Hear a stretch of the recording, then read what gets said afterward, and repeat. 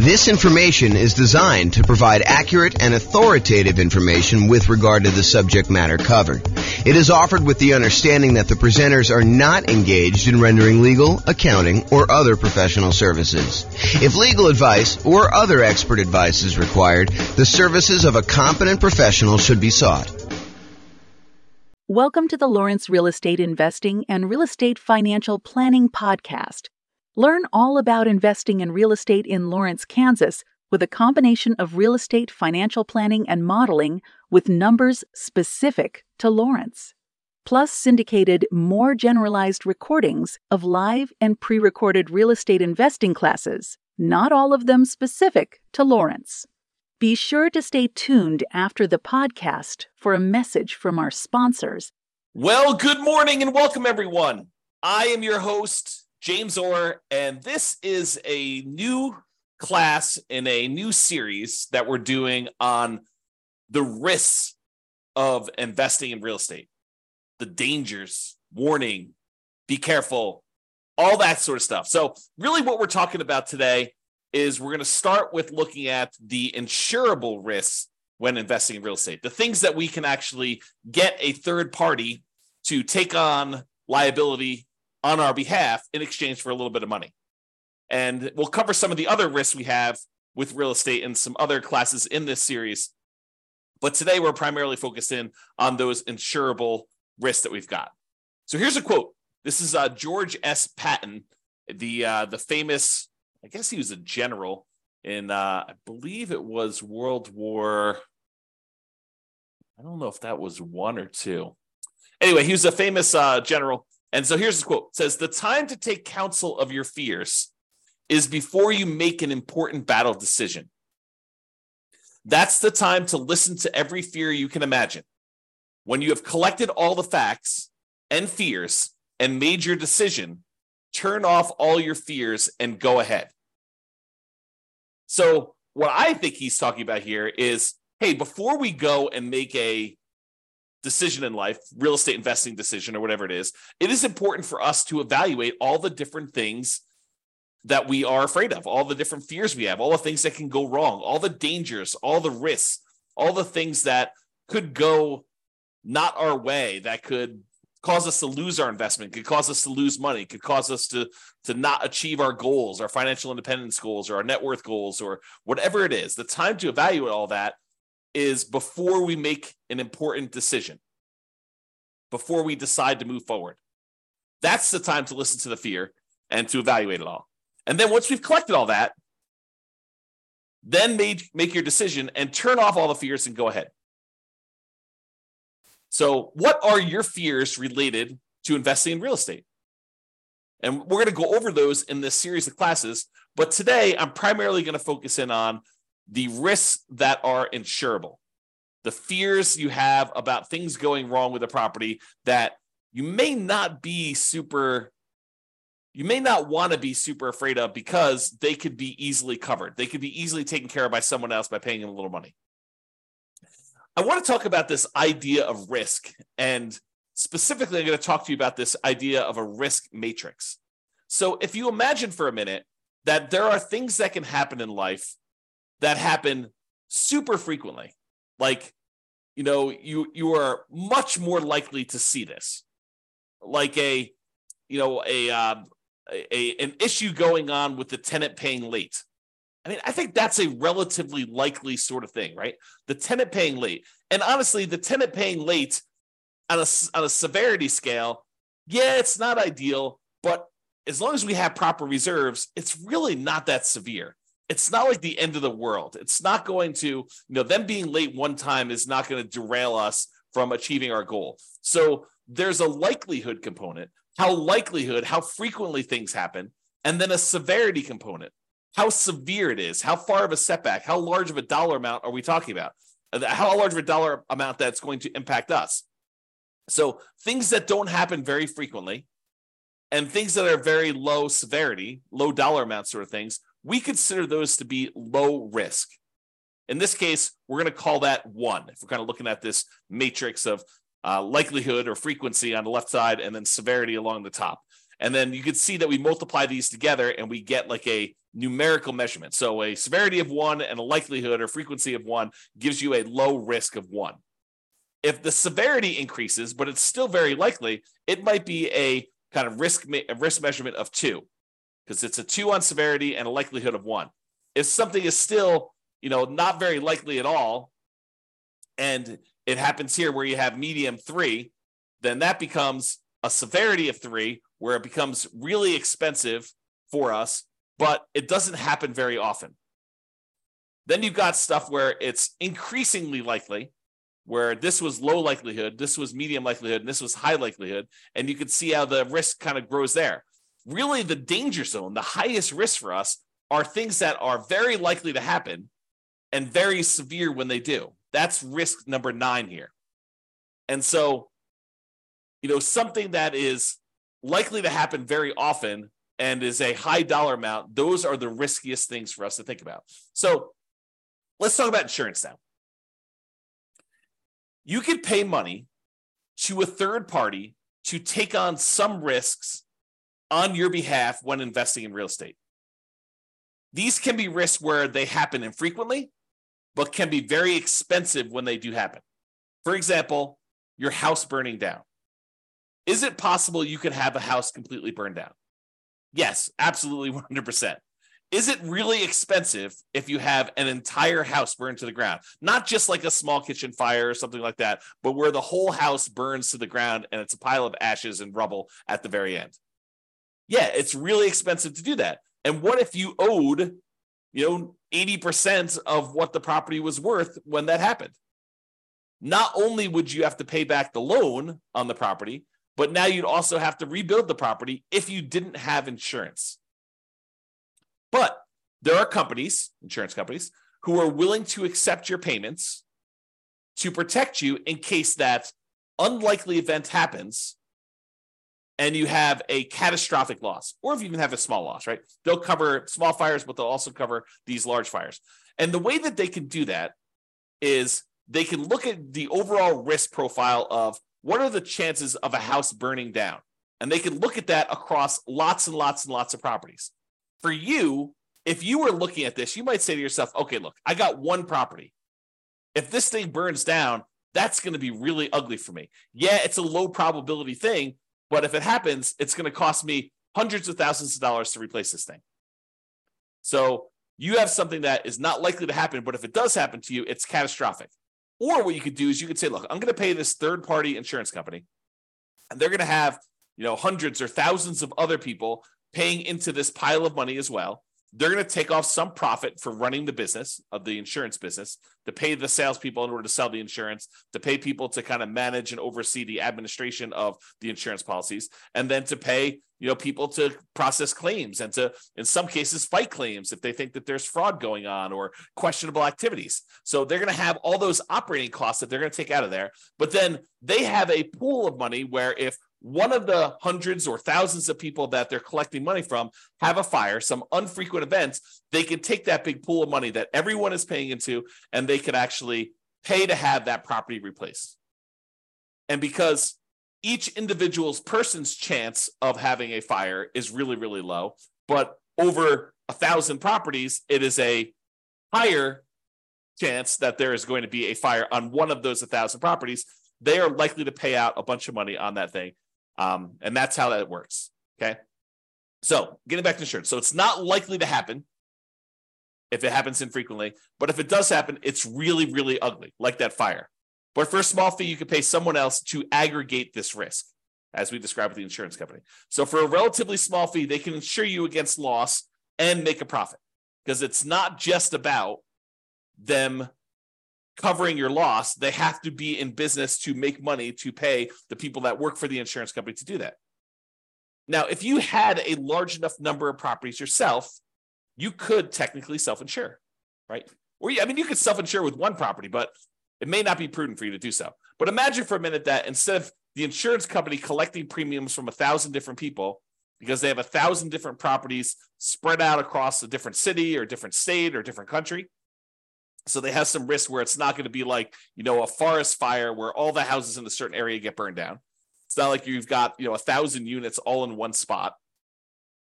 But if you had all your properties geographically diversified, you could choose, instead of paying the premium on 1,000 different properties to insurance company, you can say, look, the economics now say that for 1,000 different properties I have, I could take the money that I would have paid otherwise to this insurance company. I could set it aside so that when I do have a fire on one of my 1,000 properties, I will have money set aside to be able to do to protect myself and to rebuild the property in case there is a fire. So you could self-insure. Now, I'm ignoring for a moment here that if you get a loan on the property, the lender is going to require that you provide proof of third-party insurance. In most cases, they will not allow you to self-insure. And I'm ignoring that fact. But if you have all these properties free and clear, if you have 1,000 properties free and clear, you could choose to self-insure. You could choose to be the one that sets aside all the money that you would have otherwise been paying for a premium, and then use that when you have fires in your properties or other events. I mean, we're using fire as an example here. Okay. So that is the idea. Instead of doing it and saving the money yourself, which you should be doing even if you decide not to pay a third-party insurance company. It's not like you save all that money. You save some of it. You save some of the profit that you'd otherwise be paying the insurance company. But then you have to take on that role. You have to kind of put the money aside, invest the money, have it in a safe, secure spot where it's available. If you have an emergency, you need to manage that oversight. You need to make sure that you take care of estimating the amount you should be setting aside and coordinating all that stuff. So you don't actually get rid of those roles. You would have to provide those yourself if you decide to self-insure. Or you could pay an insurance company and all those roles are taken care of for you by a team of people that are doing this. Okay? There we go. So let's talk about what the insurable risks are. So these are the most common insured risks. We mentioned one already, the risk of fire. So some people are concerned, what happens if I buy a rental property and the house burns down? Well, you could buy insurance where the insurance company will cover you in case you have a fire on the property. And it's relatively inexpensive. For the fact that you could have to replace a, $400,000 property, you might be able to get fire insurance for, $1,200 a year. It's going to vary a little bit depending on market and what else they're covering and things like that. But they can insure you in case your entire property burns down for about $1,200 a year. The chance of it happening is low, but when it does happen, the chance of a large payout is definitely there. They could have to spend, more than the amount of money than they collected in order to deal with your fire. Similarly, lightning damage. That's another commonly insured one where they will cover damage caused by lightning. Or another commonly insured one is hail damage, where you have hail coming down and it damages your roof, it reduces the lifespan of your roof, or damages the paint, or breaks windows, or breaks plastic, or damages wood on your property. You can have severe hail damage, and you can have that covered by an insurance company. Insurance companies will often also cover theft. So someone stealing something from your house, taking something off of your house, or, cutting your air conditioning unit and actually walking away with it. They can cover things like that where you will be covered for those sort of things. So if you're concerned about, what if someone comes and steals my air conditioning unit, you can get insurance for that. And the point I think I'm trying to make with some of these insured ones are, there are legit things to be concerned about when you invest in, honestly, with anything. In life, there's risk, right? So there are true risks, and no matter what we do, we choose to take on additional risks when we invest in real estate, just like we would choose to take on additional risk if we took our money and invested in stocks or bonds or crypto or Beanie Babies, or decided to start a business, or we hid the money under a mattress. Like, everything we do has some type of associated risk. By choosing to do that thing, we take on the risk associated with that, unless we can purchase insurance from a third party where we eliminate that risk. We transfer the risk from us in exchange for a little bit of money to someone else who then has part or all of that risk. Because sometimes it's not like they're covering everything. For example, with the insurable risks like fire, you will probably have a deductible. There's going to be part of it that you need to pay out that is your responsibility as part of the insurance claim. And then the insurance company will pay the rest up to certain limitations as outlined in your policy. Okay. So, for example, theft is another one where they will cover things like that. They may also cover vandalism. And vandalism is an interesting one because I think we a lot of times we'll think of vandalism like, someone spray painting a fence or, someone spray painting a garage door or damage to a car on the property or something like that. But sometimes vandalism can be things like people deliberately smoking meth in a property or cooking meth in a property. I think depending on how the policy reads, and you'll want to definitely talk to your insurance agent to understand what is covered and what is not covered, but that may be considered an act of vandalism. Okay, so realize that may be a weird one for you, but it could be something that's covered. Personal injury. What if someone gets injured on your property? You hear a lot about this in like asset protection classes where we talk about protecting yourself when you acquire these properties, protecting yourself and protecting the other properties you own from being taken in case somebody gets injured on the property or you injure somebody driving around town or doing something else. Like there is insurance you can buy to protect yourself from somebody coming after you for an injury that they had or sustained on a property or that you caused them somewhere else. So personal injury. And then liability. If you do something wrong that was not intentional or deliberate, but it was accidental, there is insurance that you can get that covers some additional liability there. Okay. And I'm not an expert on insurance. You really need to go talk to your insurance agent to understand like what is covered and what is not covered. Don't go to them and say, but James told me that it works this way. Understand that what your policy says, what is written in your policy is going to be what is covered. And get clarity from your insurance agent. That's part of what you're paying them for, is to help you understand what is and is not covered. And ideally, you want them to give you their opinion in writing so that you have it written down somewhere in case it ever comes up in the future that you need to have some type of discussion about why something is or is not covered when you thought it was. Okay, so those are probably the more commonly insured risks: fire, lightning, hail, theft, vandalism, personal injury, liability. Okay, now there are some less commonly insurable risks. For example, loss of income. Something happens to your property, like a fire, and now you no longer have rent coming in while you're waiting 6 months for the insurance company to get the adjuster out there to get approved, for the money to be actually sent to you, for you to line up all the contractors and get all the work done. And, you have, 1 month of demo to take down the stuff that was burned and left there. And then it takes you another couple months to get everything else done in order to get it built out. And then by the time, 2 months later, it might be 6 months or a year by the time you get your property back working. And guess what? You have a mortgage payment that is due every month, even though the property is burned down. So potentially problematic. So you can get insurance that covers loss of income, where you're unable to collect on the property because the condition of the property is there. You can get the insurance company to actually give you money as part of the policy. I mean, you're paying for this insurance. It's not free. You pay them money so that if you have loss of income on the property where you're unable to collect income on it, then they can actually pay you so that you can then use that money to pay your insurance company, your mortgage company, taxes, insurance, like all that stuff.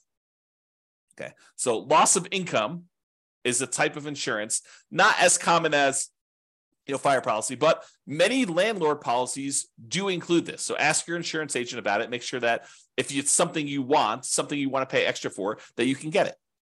And we've been talking a lot about the idea of improving cash flow and increasing cash flow on rental properties. And the issue I think we have for a lot of folks is that some of these things you are deliberately choosing to have lower cash flow. You're voluntarily increasing your expenses by getting more and better insurance coverage so that should something happen, your cash flow is saved, right? Because if you decide not to get insurance for loss of income and then something does happen on your property, you could have 6 months of zero rent coming in. That would be really ugly on cash flow. So instead of doing that, maybe we choose to pay, I don't know how much it is, but maybe it's $20 or $25 more per month to have this loss of income coverage on our insurance policy. I have no idea what the number is, right? Because I don't actually handle my insurance. Tammy does. But the idea is you could choose to have $25 per month less in cash flow normally in exchange for, should something happen, you're not going to have as severe of a loss where it goes down to zero. And then you need to weigh that and determine if that's worthwhile for you. Okay. So another less commonly insured risk is flood. If a property is in a flood zone, the lender will often pull a flood certification to find out if it isn't a flood zone. And if it is, they may require you to have flood insurance in order to protect them in case there is a flood in that particular property. But you can voluntarily choose to get flood insurance as well.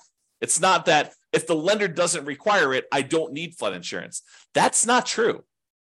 Just because your property isn't in a, federally recognized flood zone, I'm using that in quotes, right? Like it shows up on the map as a, 100-year flood zone or 500-year flood zone or whatever the numbers are. Again, talk to your lender if you need to understand the details, because I just understand the general idea. But if you were in a flood zone, the lender may require it, but it doesn't necessarily mean just because you're not in the flood zone that you can't have flooding. There are times when unexpected things happen and you could have flooding in a different area. And flooding is not always defined in a way that you might think. It could be water running horizontally in some form or another. So, imagine you have something happen to a house next door and, it over time kind of like has this major problem. And then there's a massive release of water from that thing, like a pool or something. And then that pool actually floods into your yard and there's horizontally moving water. That could be considered flood. You'd have to read the definition and understand what is covered and what is not covered. It's not necessarily water from a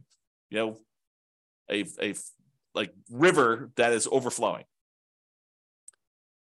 So realize you can get that as a separate policy. It is not only when it's required by the lender that you have to get it. You can choose to purchase flood insurance separately.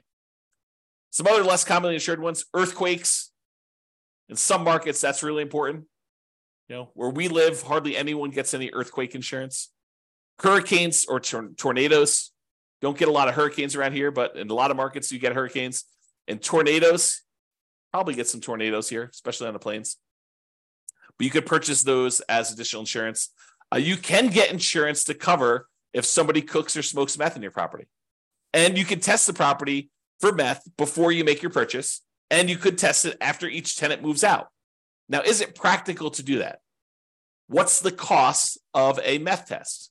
To get an industrial hygienist in there in order to test to see if there's meth showing up in the property. I don't know. Could be a couple $100, could be $1,000, could be $2,000. Depends on the type of test and what they're doing there. So is it practical to do that after every tenant moves out?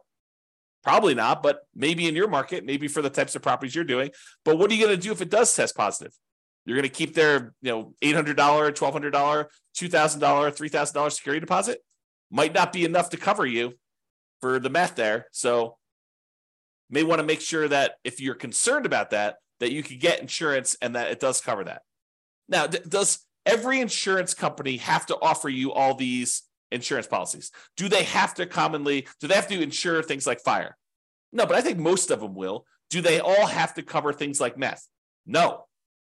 Can you possibly purchase additional coverage for things like meth? Yes. Might you need to go to a additional third-party insurance company to get that additional coverage for meth? Maybe. And you can get the last of the less commonly insured things are rent guarantees. So you can purchase, if you're paranoid, you're like, look, I want to invest in real estate, but I'm really, really nervous that my tenant is not going to pay rent. That they're going to lose their job and they're going to be unable to pay. You can technically go purchase rent guarantee insurance, where it guarantees you rent if the tenant doesn't pay. So you can go and do that. You can purchase that. It comes at a cost. So realize that there'll be a fee for doing that. So you're going to give up cash flow elsewhere in exchange for having that rent guarantee. I think a lot of landlords, a lot of real estate investors will choose to forego rent guarantee insurance and instead decide to set aside some money, mentally or otherwise, in the form of reserves in case a tenant doesn't pay rent. But you can get that insurance. All right, let's do a brief discussion on deductible size. First, let's talk about what a deductible is. A deductible is the amount of money you're responsible for before the insurance kicks in. So let's say your deductible on hail damage is $2,000. Basically, if there's less than $2,000 worth of hail damage, you're paying that claim. So you make a claim with your insurance company, they send an adjuster out, they say, look, the total amount of damage is $1,800, your deductible is $2,000, so you're responsible for this $1,800. Okay. And you pay a certain dollar amount for the insurance and that deductible amount. If you decide, look, I want to have a $500 deductible, they'll say, sure, we'll allow you to do a $500 deductible, but then the insurance cost, the amount of the premiums you're going to pay in order to get that insurance will be higher than someone with a $2,000 deductible. Or you could say, look, I want a $10,000 deductible. I will cover everything up to the first $10K, but after that, I want you to come in. The insurance company say, that sounds great because we're much more likely to see these small amount claims. So if you want to do one where you pay the first $10,000 and then we only cover after that, we will let the premium be much lower. You will have to pay in less in premium in order to do that. So it's this balancing act between how much you willingly have as a deductible versus how much you're paying on premium and how much that's impacting cash flow. And they both impact cash flow, right? Because if you have a small claim, let's say it's that $1,800 worth of hail damage, if you have to pay that $1,800 out because you set your deductible at $2,000, well, now that $1,800 is an expense, so you've reduced your cash flow by that. But maybe in order to reduce your deductible to $1,000, it costs you, $30 a month in order to have that lower deductible with your current insurance coverage. So you choose to have $30 per month, less cash flow, or at some point you might have to pay that $1,800, or that's really the difference. If it went down to $500, be $1,300 difference or whatever it was. Okay. So if your risk tolerance is very, very low, you could choose to keep your insurance deductible very, very low. You could say, look, I don't want any surprises. I want my deductible to be $500. And if something is less than $500, I'll take care of that. But if it's over $500, then I want to make a claim and I want the insurance company to pay for that, anything over the $500 costs. Okay. So then if you have a claim, you need to come out of pocket very little. However, your insurance premium will be much higher, which will impact your cash flow. And if you're making lots of claims, you will have higher premiums and may not have as many choices for insurance companies if they opt not to renew you or decline you for coverage because of the number of claims and the types of claims you're making, right? The insurance company is in the business of making money. And if they find out that you as a person are making a lot more claims than the other people that they're selling policies for, they may choose to say, okay, we're just choosing not to renew you. We're going to not give you coverage anymore because you are a statistical anomaly. We lose money on you. And I think they expect to, have payouts over the aggregate. But if they look at you and they're like, hey, look, this person made 3 times as many claims on one house as the average number of people in our rest of our pool of people, they may choose to say, we just don't want to insure you anymore because we don't want to have that exposure. Okay. So if you're making lots of claims, a lot of times the insurance company says, okay, we're going to charge you higher premiums. And maybe they even say, we're not going to insure you at all anymore. Go find insurance somewhere else. Okay. Now, my personal preference, and you can do whatever you want, my personal preference is to partially self-insure by having a much higher deductible, lower insurance premiums, and paying for the smaller claims out of pocket. So my preference is I want to have higher deductibles. If a little thing comes up, I'm not going to make a claim to the insurance company. I think of insurance as more of a catastrophic. If major stuff happens, then I want them to come in and I want them to pay for stuff.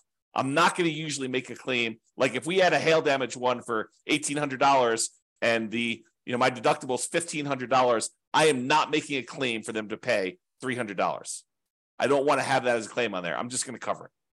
And my general rule of thumb is I want to see the amount the insurance company, 2 or 3 times the deductible amount. So if it's $3,000 worth of hail damage and my deductible is $1,500, then maybe I'm making a claim. More likely I want to see it even higher than that. I want to see the total amount of damage is $4,500 and my claim is my deductible is $1,500. And that's sort of like the 2 to 3 times the deductible amount. And there are lots of exceptions to this rule, right? I think, it doesn't have to be 2 to 3 times if we're talking, I guess it would be that with the deductible size, but are we talking like, $50,000 size? Maybe I do choose to do it when it's not 2 times in. So there are lots of exceptions. So be prepared if you do that to pay 2 or 3 times your deductible amount for repairs. So you shouldn't be thinking to yourself, okay, well, as long as I have $1,500 set aside for my deductible, then I'm good to go. There's some people that think, the amount that they should have in reserves is related to the size of the deductible on the property. I don't think that's true because these are not the only risks you have. Insurable risks are just one of the risks we have when we buy rental properties, which we'll cover in future classes. Okay, so that's it. That's the discussion on insurable risks when investing in real estate. So in conclusion, life has risk. We have risks we face every day. Getting up, driving in the car, going on the subway, walking around, eating certain foods, being in relationships with other humans. Like there are risks in everything that we do. When you choose to invest in real estate, you choose to take on additional risks. Just like if you chose to skydive or you chose to invest in stocks or you chose to invest in bonds, those all have additional risks associated with that particular activity or investing type. Okay. You can shift the risk from yourself to someone else by paying a premium. That's what insurance is. We're choosing to pay someone, a third party, to take on that risk for us, and then they will aggregate that across a whole bunch of people so that they can be profitable, support their business, pay their salespeople, pay their admin, pay all the CEOs, pay all the house, the building costs and everything else, and then also be able to pay out the claims that we have on all these things. So yes, you are paying more than probably what it costs you, but if you're insuring like 1 or 2 or 3 or even 10 properties, you don't have enough of the properties to really have a good way to kind of spread that risk out over a large number of things. Okay. And if you really are going to self-insure, you should study this and understand what number becomes the number you should have to kind of be able to make a reasonable self-insurance play. All right. So that's it for conclusion. Have a great day, everybody. I will talk to you all tomorrow. Bye-bye for now. With home prices up, mortgage interest rates up, and rents up, but not quite enough to counteract the higher prices and interest rates, cash flow on rental properties in Lawrence is harder than ever. Book a call with the Real Estate Financial Planner to apply our proprietary 88 strategies to improve cash flow on your rental. See the show notes for a link to schedule your call and improve your cash flow today. If you're a real estate agent, lender, or professional in Lawrence that wants to help our real estate investor listeners, consider reaching out to learn about collaboration opportunities with this podcast. We'd love to add more value to our listeners by having you assist our investors buy, sell, and finance their real estate investments. See the show notes to schedule a call to discuss collaboration opportunities.